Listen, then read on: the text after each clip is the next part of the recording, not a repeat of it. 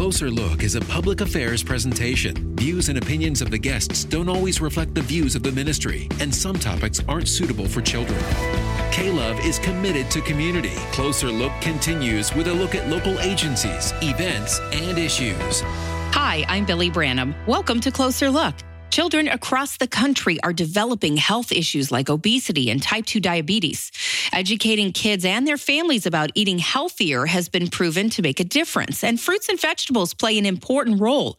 Joining me today is Amber Stott, founder and CEO of the Food Literacy Center. Thanks so much for your time, Amber. Absolutely. Thank you for having me. Tell us about the Food Literacy Center and its purpose. Sure. Our mission is simple. It's to inspire kids to eat their vegetables. And we do this by going into low-income elementary schools, and we teach a hands-on cooking and nutrition class during after-school programs. And how did you find the schools that you're involved in? We started in one school, first program launched in 2012. And from there, people started hearing about us, and we actually just started getting calls from schools, and now we can't keep up. We're in 12 schools a year, and we have a waiting list because people really like what we're doing. The teachers see the change in the kids, and we see it. We come into schools where kids have never seen foods like broccoli or pears before. And, within a few weeks, they're eating everything from rainbow carrots to watermelon radishes to cactus. And it's really wonderful to see them turn into food adventurers. Okay, Amber, I'm a parent, and I know sometimes it can be really hard for those kids to be introduced to something new, or we get, ew, that looks gross. So what's the secret there to get them to try something new? Well, we have a set of broccoli boundaries and radish routines, and you brought up one, and it is very common when kids see a new thing that they say ew and gross. And so we have a rule, a broccoli boundary, and that is don't yuck my yum. Because the food that you don't like might be somebody else's very favorite thing, and we don't want to hurt anybody's feelings.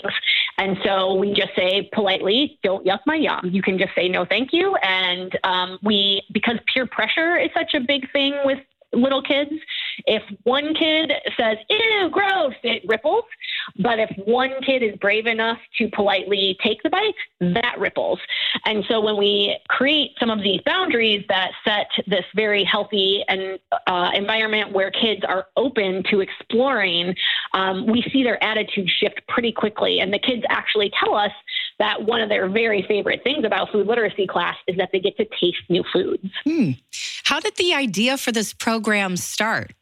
I was working in a nonprofit. I've worked there my whole career for 2 decades, and I started to become more educated about our broken food system, and I wanted to do something about it because it was making me mad. I was seeing these, increasing rates of childhood obesity and, increasing rates of childhood hunger and food insecurity.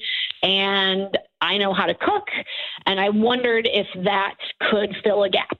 And so I interviewed other nonprofits like the Food Bank and said, would this be a helpful type of program? And they said, oh my gosh, we could really use it, because at the time they were shifting their program to kind of remove more junk food from their shelves and offer more fresh produce. But they were finding that families weren't taking it because they didn't quite know what to do with something like a raw eggplant. And so by introducing these foods to kids when they're younger and helping them develop really healthy habits, the hope was that they would go home and show these recipes to their family and therefore begin eating more healthy with their family. And that's in fact what we're finding, is that these kids go home and they say, oh, I learned to make this cactus salsa today. Can we make it? And the parents are like, oh my gosh, here's a vegetable my kid will actually eat. And they get excited to go in and make that recipe together. That's great. Has it changed since you got it started? Has this program morphed at all?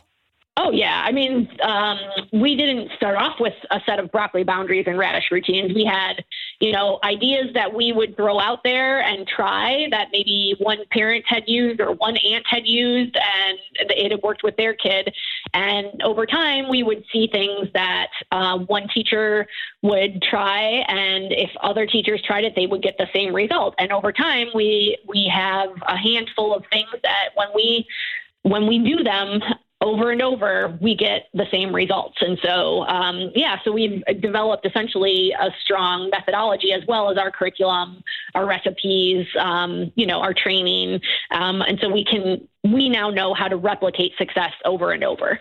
This is Closer Look. I'm Billy Branham, talking with Amber Stott with Food Literacy Center about how the program teaches kids healthy eating habits. You sort of touched on your background. Can you give me more about how qualified you are to handle this program? Sure.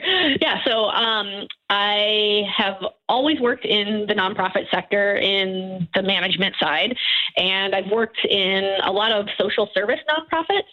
And so when I was starting the nonprofit, I actually thought that our food movement at the time was unapproachable because it kind of felt exclusive to those who could access it.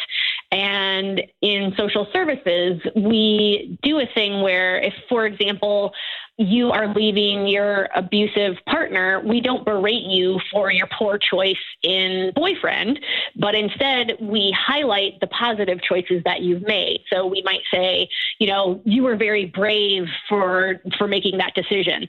And in food, instead of celebrating people for doing the right thing, we often shame them for eating the wrong foods. And I thought, what if we take that social service approach to how we approach eating?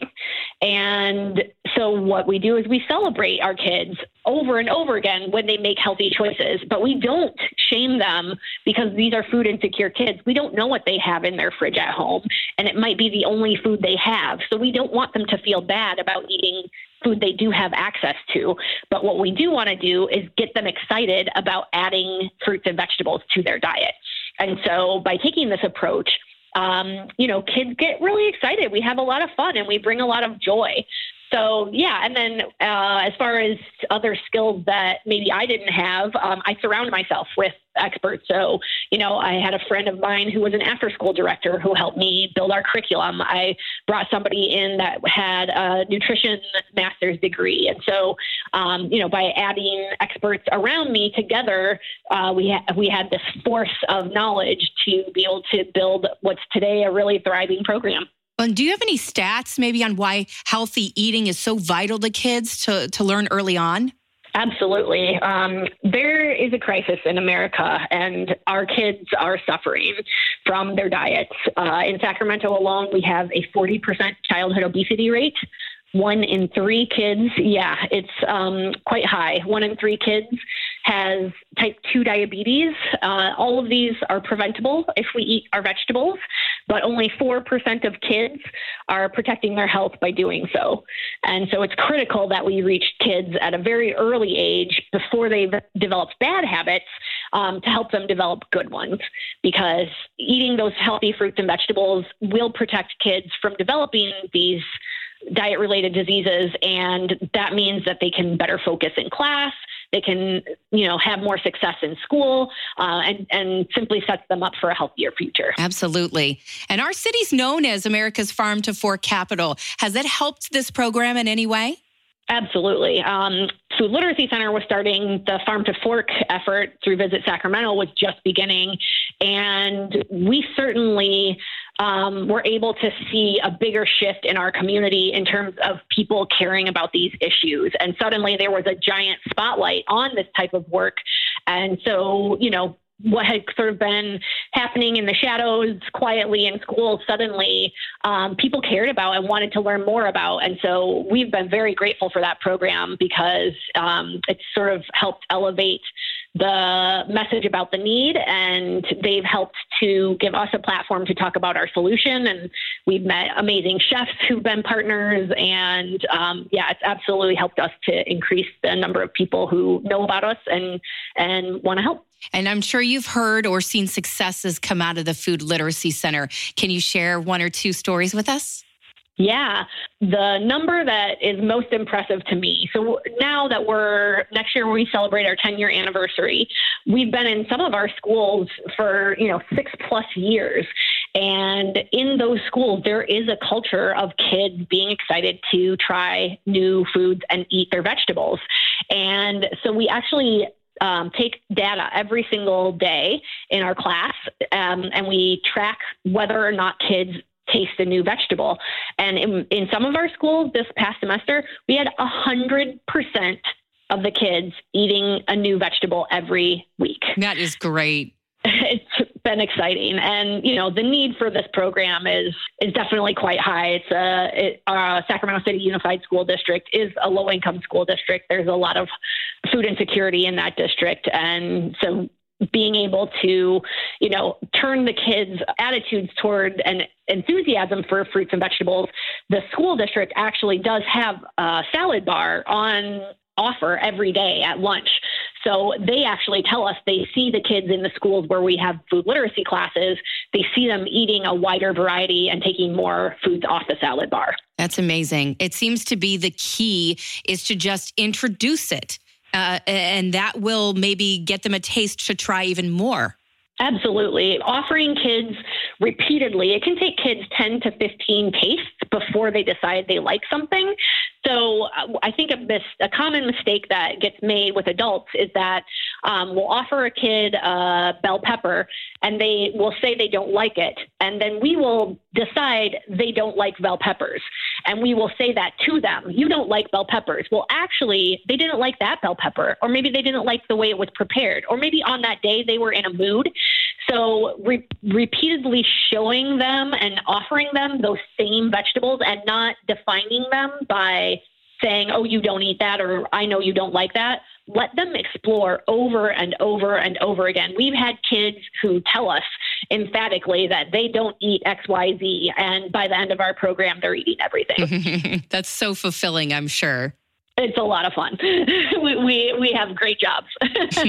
Well, you're listening to Closer Look. I'm Billy Branham talking with Amber Stott, and we're discussing how Food Literacy Center guides children to a healthier lifestyle. Now, do you know of any other places or cities doing something similar?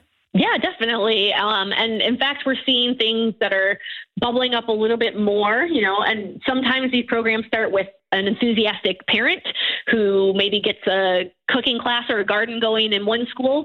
But there are nonprofits. In fact, we partner with many around the state that are doing great work, and we collaborate. We train each other. We share resources with each other. There's Sage Garden Project in San Diego. They're doing amazing work. You have Edible Schoolyard in Berkeley, Alice Waters program.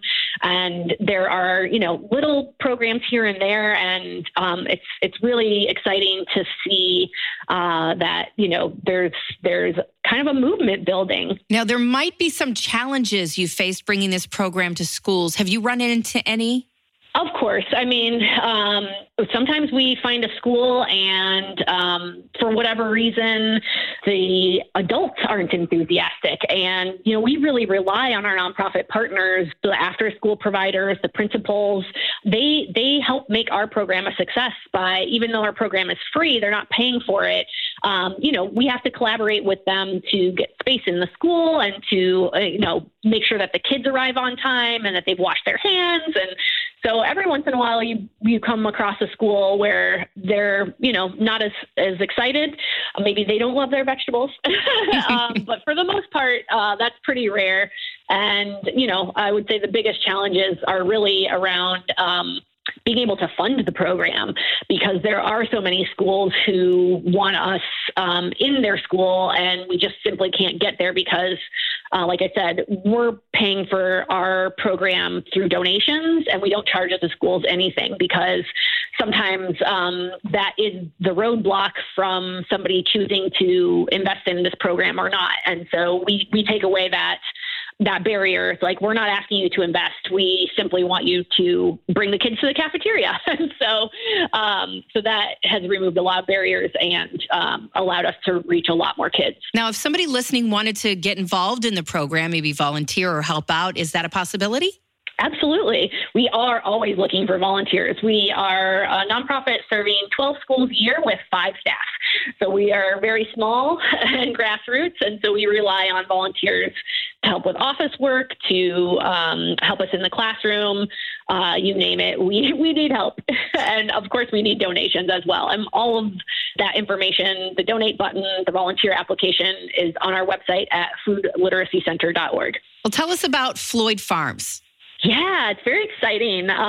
So for more than 5 years now, we have been working on a very important partnership with the City of Sacramento, the Mill at Broadway, and Sac City Unified School District. And we broke ground last September. And by the end of this year, we'll be moving in to essentially a 5,000 square foot cooking school located on 2.5 acres of gardens at Leotata Floyd Elementary School. And the site is owned by the school district. We will move our nonprofit headquarters there, and that's where we will be running our free programming from. That's exciting.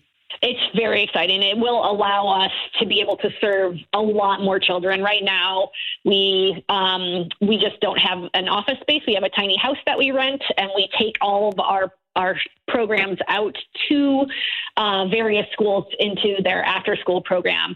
So we're kind of like pop-up caterers, only the kids do the cooking. So we'll be able to continue those programs, but we will be able to do more of them because now we'll have our own walk-in cold storage and our own walk-in refrigerator. So we'll have more space to hold more food, and that will enable us to go to more schools in the district. And then we'll have the opportunity for kids from other school districts and other schools to come to us for field trips, for example. Well, that would be a cool thing for a school to do. Absolutely. Yeah. So this will really benefit the entire community. Obviously, will benefit the kids at Sac City Unified and specifically the kids at Leotata the most because it's on their campus. But it will be open to the whole community. Well, this is Closer Look. I'm Billy Branham talking with Amber Stott with the Food Literacy Center about the program's impact and future plans. Are there any other things that are new on the horizon for the Food Literacy Center? I mean, that's a big one. So we're trying to stay focused on that. And I think the other big thing we'll celebrate in 2021 is our 10-year anniversary. And so we're very excited that we'll be able to celebrate our next decade, looking forward from the offices of our new headquarters and looking out on our new farm. So we can't wait to celebrate with everyone. What are your ultimate hopes for this program? That it will continue to grow. And whether that is us growing as a nonprofit, us continuing to train others across the state, and to just see this movement grow. There is some proposed funding in the state budget right now that the governor proposed to begin funding farm to school programs, which has never happened at the state level before. So that's a hope, is that, once that level of funding can happen, of course, you can see sustainability farther into the future. So right now, of course, we run off of, small grants and, folks' generosity. So, we're hopeful that money will pass, and we're hopeful that, in the future, there will be more sustained opportunities to grow programs like ours and others across the state. And Amber, I noticed that your title includes Chief Food Genius. Is there a certain reason for that? Yes, we run an annual Food Literacy Academy, and we train community members to be our instructors, and we call our instructors food geniuses. So I am the chief food genius. Well, what advice would you give parents listening to support their efforts in promoting the healthier lifestyle at home as well? You got to eat those vegetables too. Be a role model. Be excited about them. Nary should there be a negative word about a vegetable in your house. It should all be from a place of joy and enthusiasm. And never use dessert as a reward for eating vegetables, because that tells me there's a hierarchy and therefore vegetables should be considered more gross than dessert.